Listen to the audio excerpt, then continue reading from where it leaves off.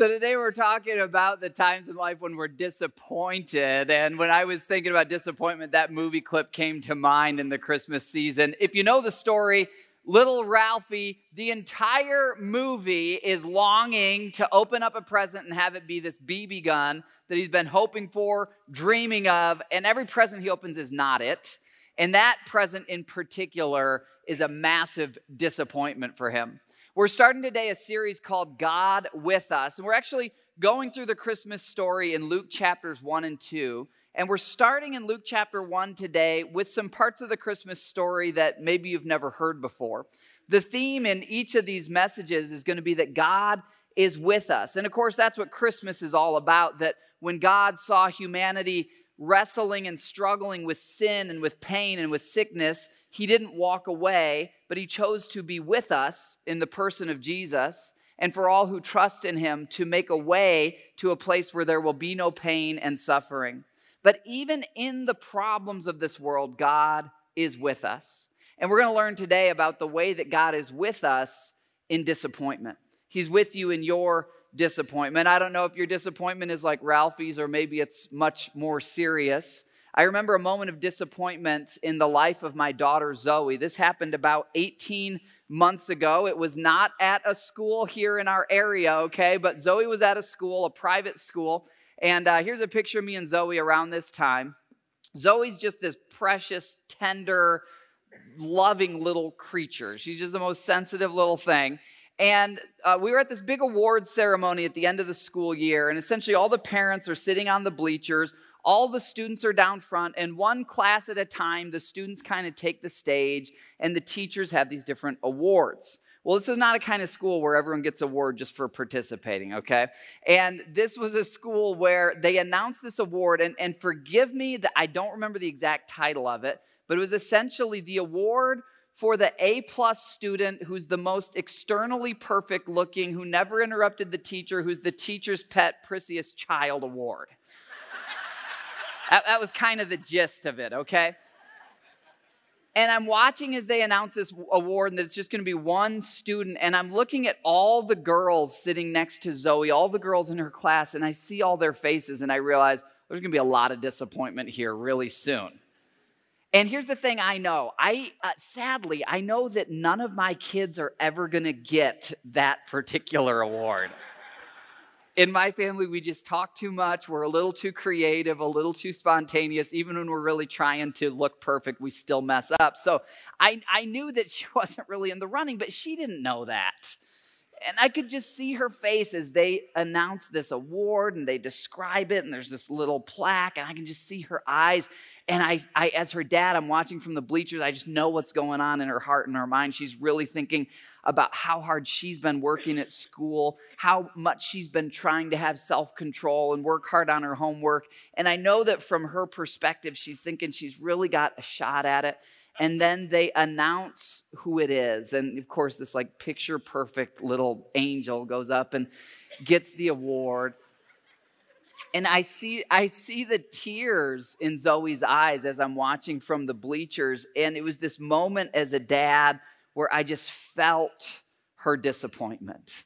You know that emotion? Maybe you felt it as a child, or maybe you felt it very recently. Maybe you had hoped your marriage would go one way, but it has gone a completely different way. Maybe you were hoping and planning for a new job, and either the job fell through or you actually got the new job, but it hasn't gone like you thought it would, and it's been disappointing. Maybe you were hoping for a child, and instead what you've gotten is trip after trip to doctors and specialists and hospitals, and instead of a child, you've gotten an emotional roller coaster. You live long enough and you become well acquainted with disappointment. And here's the question we're asking today. What can you do when life deeply disappoints you? What can you do when you find yourself in the position that Zoe was in? What can you do when you've hoped and you've dreamed and you've even prayed and you've believed and it just looks impossible? And the best way to describe it is, I'm just disappointed. Well, as always, God's word speaks into our raw emotions, our real lives, and God speaks to us hope. He speaks to us inspiration. And we're going to look into the Word of God, and we're going to find His answer to this question, believe it or not, right at the beginning of the Christmas story. Starting in Luke chapter 1, we get a story of a couple, Zechariah and Elizabeth, who have loved God and they've served God, but they have lived in disappointment, not just for a few months or even a few years, but actually for decades. And here's how the story begins. When Herod was king of Judea, now this is the same Herod who, when Jesus is born, is going to hear there's a new king, and he's actually going to go out and kill a bunch of babies. This is an evil guy because he's afraid of Jesus. But this same Herod was king of Judea. There was a Jewish priest named Zechariah.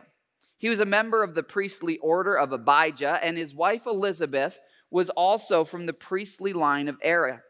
Now, Zechariah and Elizabeth were righteous in God's eyes. And I've highlighted that because this is really important to understand. Zechariah and Elizabeth, God could not have been more pleased with them.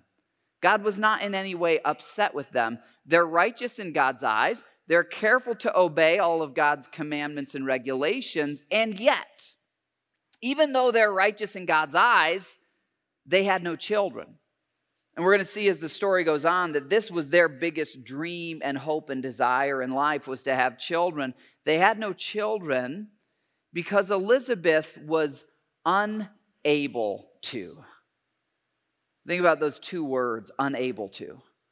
It's very often the preface to our stories of disappointment begins with those words. There's something we long for, dream of, and we either lose something we had or we're unable to get something we dreamed of, and we're unable to. The verse goes on, it says, Elizabeth was unable to conceive. This one dream she had, she was unable to conceive, and now time has passed. It hasn't just been a few months or years, but decades have rolled on, and Elizabeth's body has aged and changed.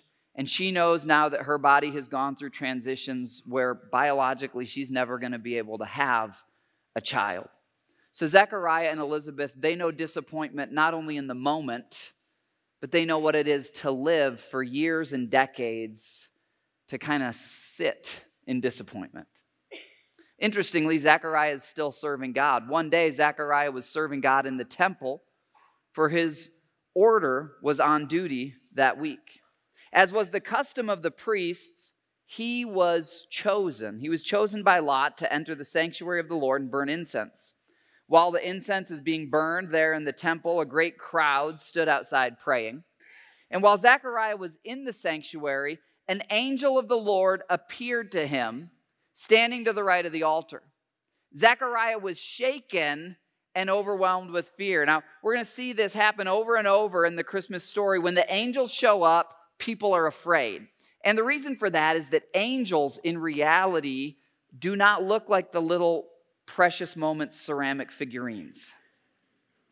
They don't look like little Hallmark things. They're not like the angel on the top of your tree. Angels are spiritually muscular beings of a higher order than we are. And they're more powerful than we are. They're created by God like we are, but they're of a different order and they're of a different realm. And so if you're ever to encounter an angel in real life, an unveiled angel, you're going to know for sure. And it's a scary thing because you're encountering supernatural power that you know is greater than you and is of a different order than you. And so Zechariah, just like Mary later when an angel's going to appear to young Mary, the mother of Jesus, he's afraid. And every time that happens, the angels say this, "Don't be afraid," the angel said to Zechariah. God has heard your prayer.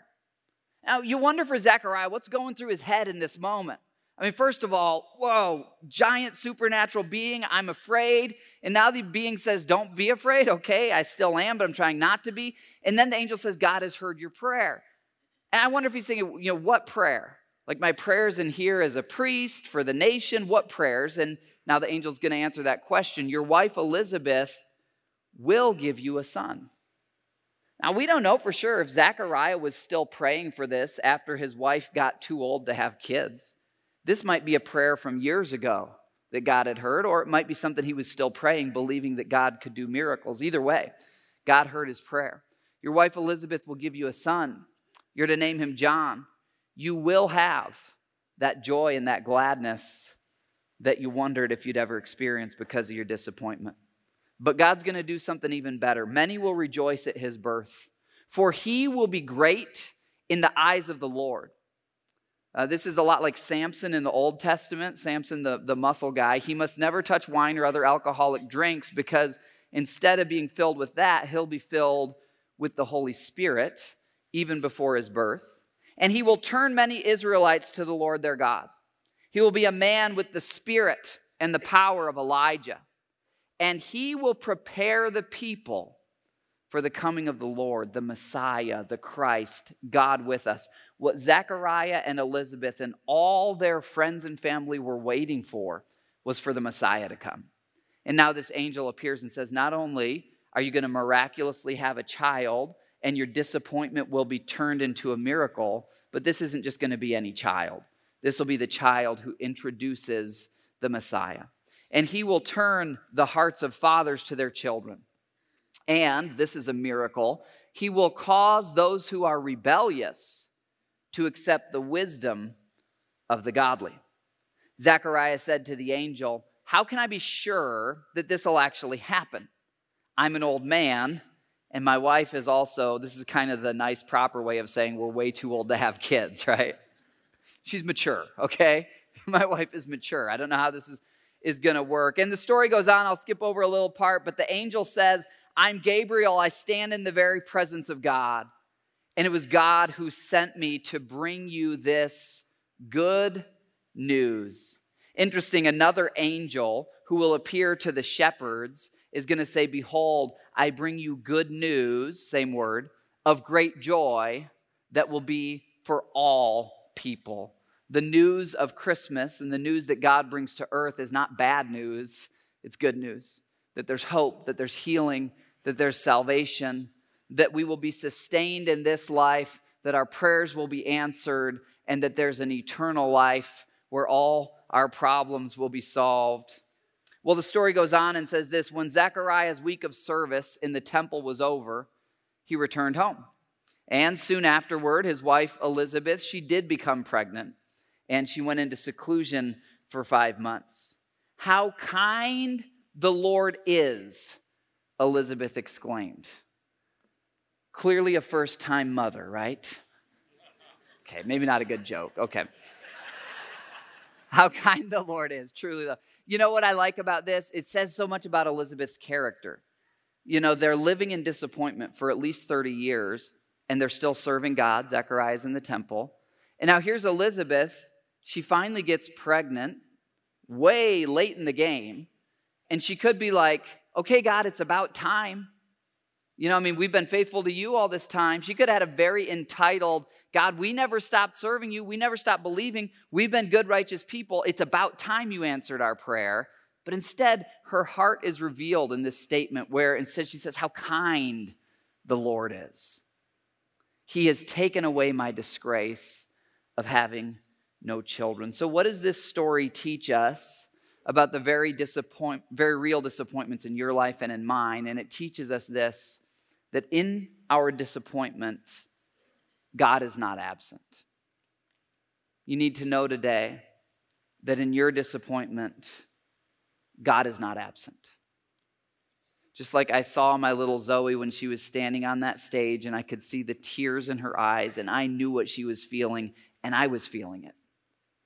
God says to you that he's near to the brokenhearted. He upholds those who are crushed in spirit. He'll never leave you. He'll never forsake you. And in your disappointment, he is not absent.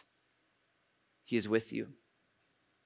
You think of this for Zechariah and Elizabeth, and he was with them every month in those first years of pregnancy. In that culture, Elizabeth probably got married as a teenager, and every month she's hoping for a baby, she's hoping for a pregnancy.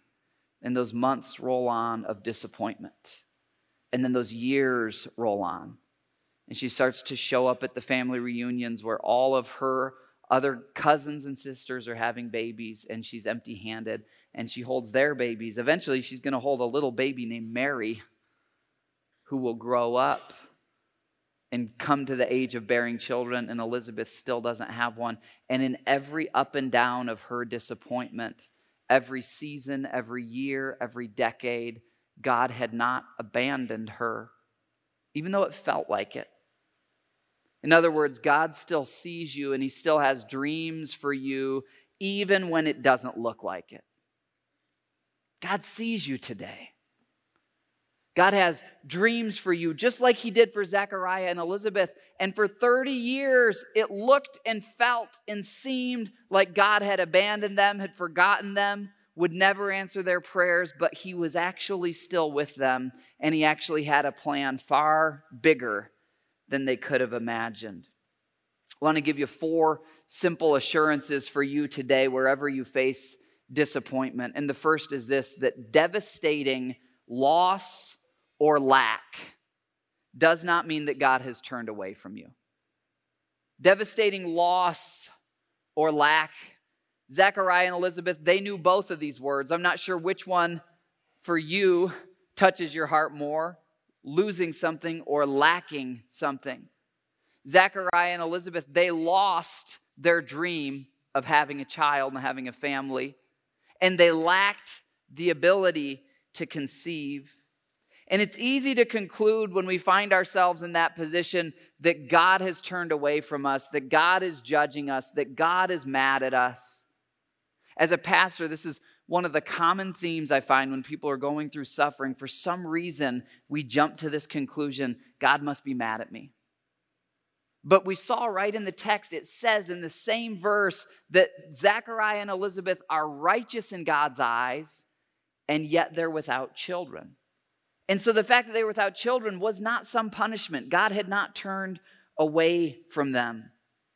I think of that moment where I saw Zoe standing on that stage and I could see what she was going through. I didn't rush the stage and say, "This is ridiculous. You're making all these kids feel bad," and haul my daughter out. I didn't do that. But I was sitting there watching and feeling and thinking, what am I going to do? How am I going to make sure my daughter knows that she is worthy, that she is loved, that someone sees her effort? And I was watching and I was thinking and I had a plan. And God's watching you and he's feeling what you're feeling and he has a plan. You know, we see all through Scripture that people who love God and with whom God is well pleased often go through suffering. Jesus actually said to his followers, in this world you will have trouble, but take heart, I've overcome the world.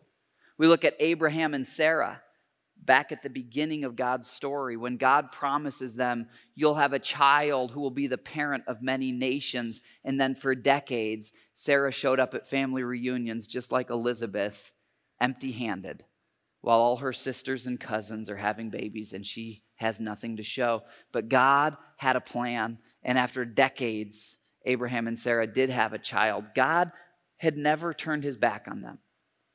We have the book of Job where we're told the most famous story of suffering in human history. When Job loses his health and he loses his family, he loses his possessions and his career, he loses everything. And we know from the story that God is not mad at Job. God is not punishing Job. God's not upset with Job. And all through it, God has this plan that Satan is the one who takes and kills and steals and destroys. And God sees Satan doing this to Job, and God knows, I'm going to restore to him tenfold. I'm going to restore to him. When the story's done, he's going to go through this really hard chapter. But when the story's done, I'm going to have my way, and Job's going to have way more than he had in the beginning. Sometimes you meet Christians who mean well but don't really understand the Word of God, and they say, if you just have enough faith, you'll always be healed. Well, it's true that God can heal and does miracles, and God does respond to our faith, but we don't get to manipulate God and say, I have enough faith, you have to heal me. If it was true that having enough faith would always heal, then we would have Christians from the New Testament, like Paul the Apostle, who would still be with us because they never died, they never got sick. But they're not here because what we see in Scripture is that people with the most faith often do go through suffering. That's why Jesus said, in this world you will have trouble. He's not the author of pain, but this world has been broken by Satan, and there will be pain in this world. The message of Christmas is that when God saw us in our pain, he didn't walk away. He didn't turn his back. He stepped down into our world, and he carried our pain. He felt our pain. And now for all who believe in him, we're guaranteed a bridge, a path to an eternal life where there will be no pain. So was God mad at Zechariah and Elizabeth? No. Was he mad at Abraham and Sarah in their disappointment? No. Was he mad at Job? No. Was he mad at Paul the apostle with his thorn in the flesh, a physical health condition, chronic sickness? No. Is God mad at you? If you've placed your faith in Christ, you can know that God is never mad at you. Look at this application. Where do I need to know that God is pleased with me and not punishing me? Is there a disappointment in your life where you've fallen for that whisper, that deceiving voice that says, you're probably going through this because God doesn't like you? Or you're probably going through this because God is punishing you. Now, here's what we have to understand. When we make mistakes, we have consequences for our mistakes. For example, I was chopping firewood the other day, and I missed the log, and I almost hit my shin, and I realized in that moment, I'm an idiot. I nearly sliced my leg open. I need to come up with a different way of doing this, okay? In life, we make mistakes and we have consequences. And if you mess your marriage up, you'll have consequences for it. If you make a bad investment, you'll have consequences for it. There's a lot of times in life where we get our own consequence, like if I had hit my leg, and we say, why is God punishing me? Well, that wasn't God. God wasn't holding the hatchet. That was me. That was on me. So there's sometimes where we blame God when it's us. But here's the other thing. There is in Scripture an idea of supernatural punishment and judgment that God gives out. But here's the important thing to understand, and this is all about Christmas, that when Jesus died on the cross, what he did is he absorbed all of the supernatural punishment and judgment for sin upon himself. So the important thing for you and me to know is, have I had a moment in my life where I've believed in Jesus? And I've said, God, I receive your free gift of salvation. I believe Jesus died for me. If you've received that, if you haven't, you can do it right now. You say, God, I believe. I know I need your help. I need your forgiveness. I want to live life your way. Jesus, I believe you're God and died on the cross for me. You can receive it right now. The moment you receive that, Scripture teaches that from that moment on, the righteousness, remember that word in Zechariah and Elizabeth's story? They were righteous in God's eyes. That means they were without sin in God's eyes. The righteousness of Jesus, who never sinned, gets applied to you. So when God looks at you, it's almost like he's looking through a lens of Jesus. And he sees Jesus' perfection and righteousness on you and on me when we place our faith in Christ. For by grace are we saved through faith, and not of ourselves. It's a gift of God. So you need to know you've received that Christmas gift. And if you've received it, then you can know that no matter what you go through in this life, God's not punishing you for making some mistake. In this world, you will have troubles. He will sustain you. And just like Zechariah and Elizabeth, if you stay faithful to him in the season of disappointment, you will see him turn your disappointment into a miracle. Sometimes we see it in this life, sometimes we see it in the next. But my heart for you today is very simply to connect these spiritual dots and know in your disappointment, God's not punishing you. He's not against you. He's for you. He's with you. He will sustain you, and he will bring good from this if you'll keep turning to him. Second thing I'd like to share with you is this, that we can keep serving God when life's not going right. You can keep serving God even as you walk through disappointment. So interesting to me in the story we read that the one verse says Zechariah and Elizabeth are living in disappointment, and now they're very old. They've been living in disappointment for decades. And then the very next verse says that Zechariah is serving God in the temple. We see it in Zechariah's actions, and we also saw it in Elizabeth's words. They still had this heart that said, God, even when life's hard, we're going to keep obeying you. One day at a time, we're going to take the next step of faith forward. We're going to keep doing what you say with our lives. At bedtime, I've been reading through some books of the Bible with Jack, my oldest, and recently we were reading through Joshua and Judges, all these stories of great adventures and wars and battles. And there's this one battle in particular where God has promised this land, the promised land, to his people. And the people go in to take it, but it's already taken by these evil people who don't like God, and they've built up this giant fortified city with these huge walls. City's called Jericho. And God's people get there and they realize we do not have any technology or capability to defeat this city. There's nothing we can do.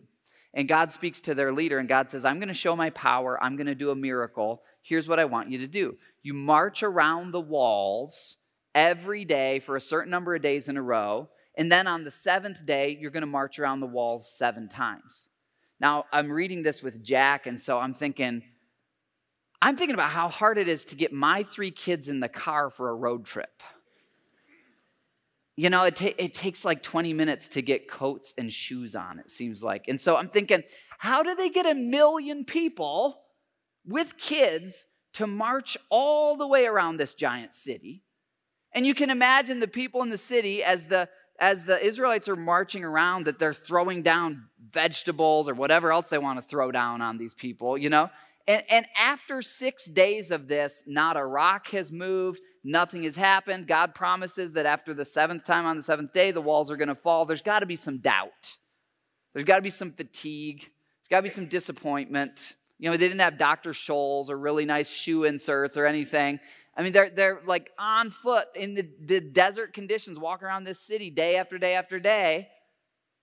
And think about it. If they had given up after the 6th time around, or think about it this way, if their leader had taken a poll after the 6th time around, hey, 1 million people, let's take a survey. How many of you want to do this again with your kids and livestock for 7 more times tomorrow? Probably 900,000 of the 1 million people would have said, no, we're done. But they kept going, and then miraculously, as they complete what God said to do, those walls miraculously fell down. And it's this reminder for us where God has given you a dream, where God has called you to something, and you say, I've been marching, I've been waiting, and the walls are not falling, to not give up. Because it might just be 1 lap away. So don't give up. Because God is faithful to do it. He will provide the miracles. But our faith shows itself when our feet move. And you can keep serving God even in your disappointment. Don't give up marching around the walls. Don't give up serving in the temple. Don't give up praying. You might be in the hardest chapters of your life story, but your life story is not over. The end has not been written. And God reminds you today, He sees you, He's with you, and you can keep choosing Him. So your application here is this: what's one way that I can serve God during my season of disappointment?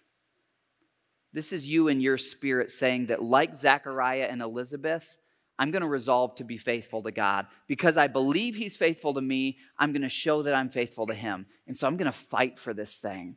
I'm not going to give up. I'm going to keep going. What's one specific way you can keep serving God? Maybe it's being a positive spiritual influence, a spiritual leader in your home, to your spouse or to your kids or to your grandkids. Or maybe it's with some friends or in your small group that you say, you know what?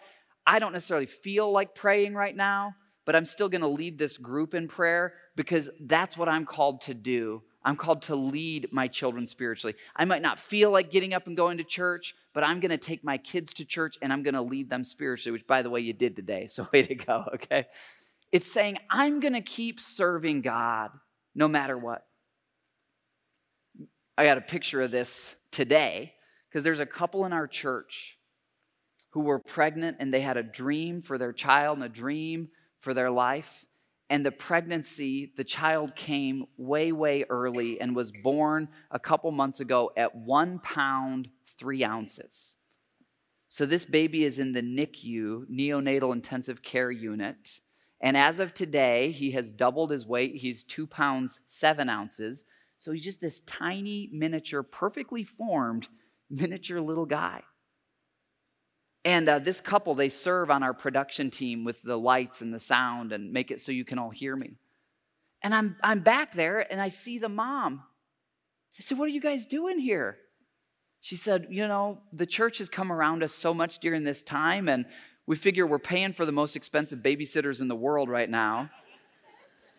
And we're kind of sick of being at the hospital, so we thought we'd come and serve like we always do." I said, "Oh my goodness, you guys you're doing exactly what Zechariah and Elizabeth did.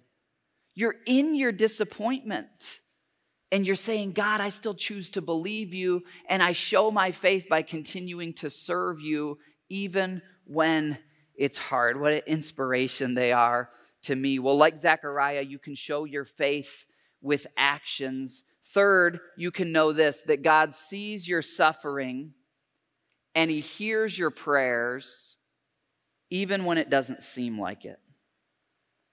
You might remember that quote in the story where Gabriel, this powerful angel, says to Zechariah, "God has heard your prayers." And once Gabriel explains it's the prayers for a child, God heard them, Zechariah might be wondering, okay, great, you're 30 years late.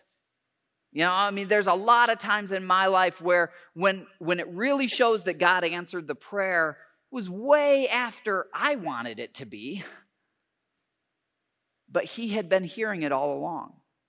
And it's a reminder for you. We don't know. Did Zechariah quit praying after Elizabeth hit menopause and just say, well, it's impossible?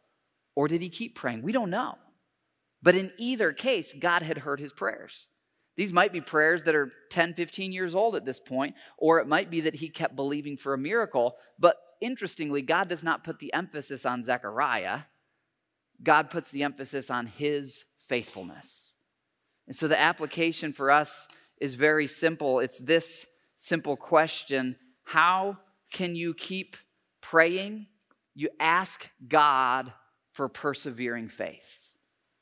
Ask God for persevering faith. There's a story in Scripture of a man who comes to Jesus for a healing, and the man says, "Lord, I believe, but would you help my unbelief?"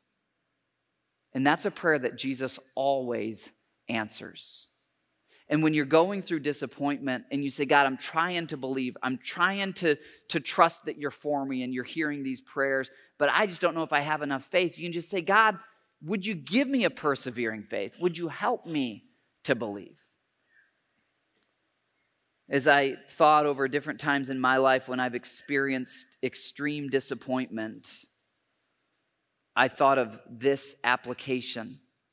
Because there was a season during about 3 years of extended disappointment for my wife and me where I had to start praying this, because I knew God was with us and for us, but I was starting to run out of faith. And so I just started asking him, "God, will you help my unbelief? Will you sustain me? Will you help me?" This was during the 3-year process of adopting our youngest daughter, Evie. Here's a picture of Evie at the orphanage where she was born in Haiti. This is actually Evie over here in the middle. My wife Melanie and I started praying for Evie before she was even born. We didn't know who she was.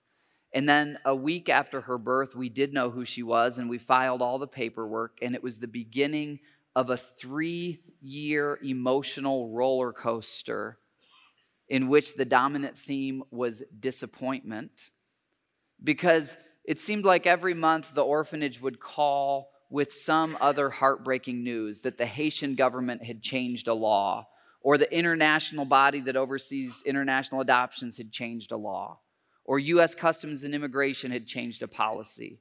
And so the whole thing's going to fall through. And then a month later, you get another call. The whole thing's back on track, up and down for 3 years. And in it all, you're investing thousands of dollars in a child that needs a home, and you believe God has called you to provide for. And when you go and visit her, you have to leave her at the orphanage. And through it all, just these ups and downs of disappointment. And so many times when we wondered, is this thing ever going to actually happen. And I found myself having to pray that application I gave you of just saying, God, will you sustain our faith?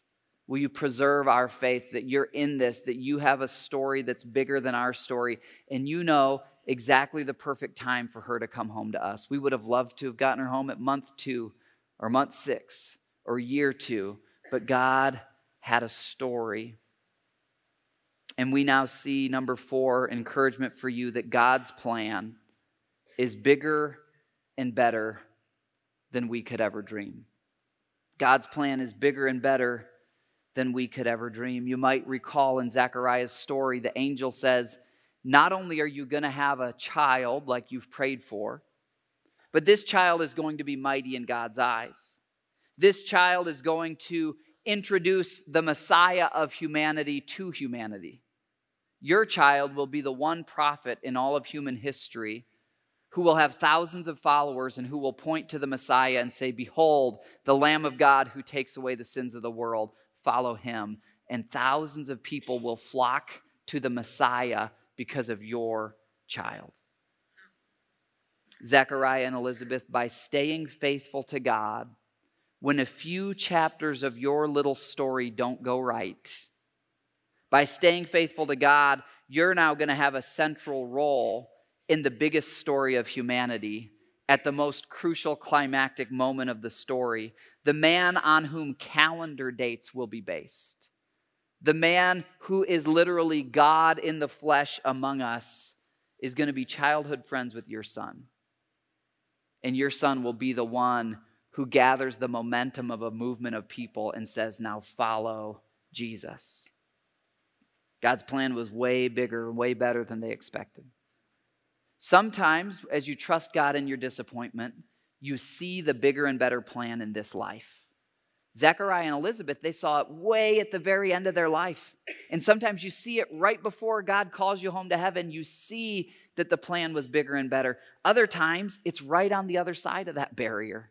When you open your eyes in heaven and you look back and you see how God is master engineering everything together, and you will realize, wow, his plan was way bigger and way better. With the story of our daughter, Evie, and that 3 years of disappointment in that adoption process, we've gotten to see in this life that God's plan was bigger and better. Here's a picture of Evie right after we got her home, her and Zoe. I had gotten to a point in the emotional roller coaster of international adoption where I just kind of said in my heart, you know what? I believe this is supposed to be our daughter. I believe we're supposed to care for her. We're going to keep paying however much it takes to get her into a safe place. But I'm not going to fully let down my emotional walls and say she's my daughter until we're flying on a plane back to the United States.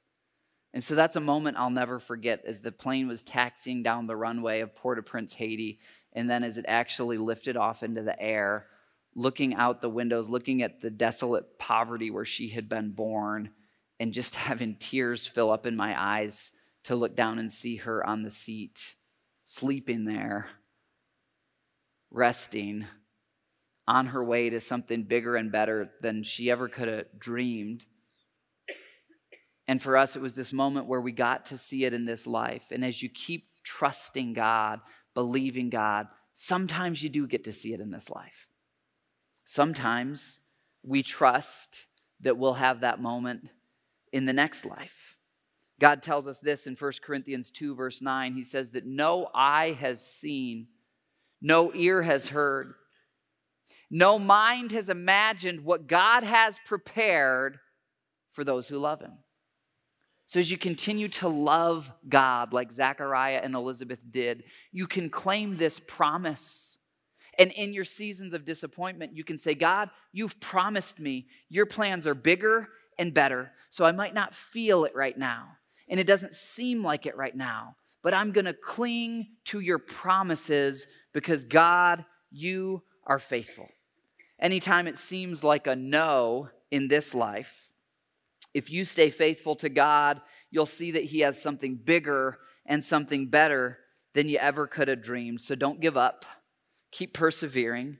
Keep believing in the one who promises he will work all things together for the good of those who love him. What does this mean for you? Well, it means you can receive this story of Zechariah and Elizabeth. You can receive it not just as some Bible principle out there in the intellectual realm, but you can absorb it into the fabric of your heart and your soul. And you can say today, in my disappointment, God is not absent. And you can say today, God has dreams for me beyond what I could ask or what I could imagine. I mentioned earlier that I would tell you the rest of Zoe's story when she was at that awards ceremony. And I saw the emotion in her face. So when that little gathering dismissed, Zoe ran up to me. And I scooped her up in my arms. I held her right here. And I looked her right in the eyes and I said, Zoe, you got to know that I see you. I see how hard you're working. I see how loving you are and how sweet you are with your classmates and how hard you've tried to be a good girl for your teacher, and you've been a great girl. And I just need you to know I've got a special award for you. Of course, I had to make it up on the spot. I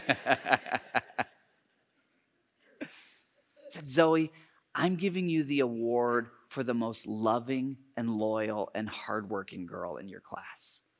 And I thought I'd take you to Target and you can pick out your award there. Because that whole time I was watching her, I didn't storm the stage, and it probably felt to her like she was alone in that moment, but I was seeing her, and I was feeling, and I was anticipating, and I was thinking, how do I show the heart of the Heavenly Father to my daughter? And here's the thing, God brought you here today because he wants you to know that he sees you, and he feels what you're feeling. He knows how hard you're trying. And it's not just some nice, warm idea, but the Word of God says that he has awards for you in heaven as you stay faithful to him, as you persevere in believing. So don't give up today. The God who promised is faithful. I want to pray that for you now. Father, across this place, Lord, you see our disappointments. And today, Lord, as we've opened our hearts to you, you have given us the medicine, the healing salve of your word to say that you're faithful, to say that in our disappointment, we're not abandoned, to say that you see us and you hear us. And God, across this room, Lord, I just pray for faith to believe that and to receive that, Lord, that you're with us, that you're for us. So, Father, we just want to take some moments right now, and we want to choose the faith of Zechariah and Elizabeth. And we're going to choose to just say, God, I'm marching around these walls and they haven't fallen, but I'm not going to stop marching. And I'm not going to stop believing, because greater is he who's in us. And the one who promised is faithful. And so, God, we place our faith in you today. And we pray this in Jesus' name. Amen.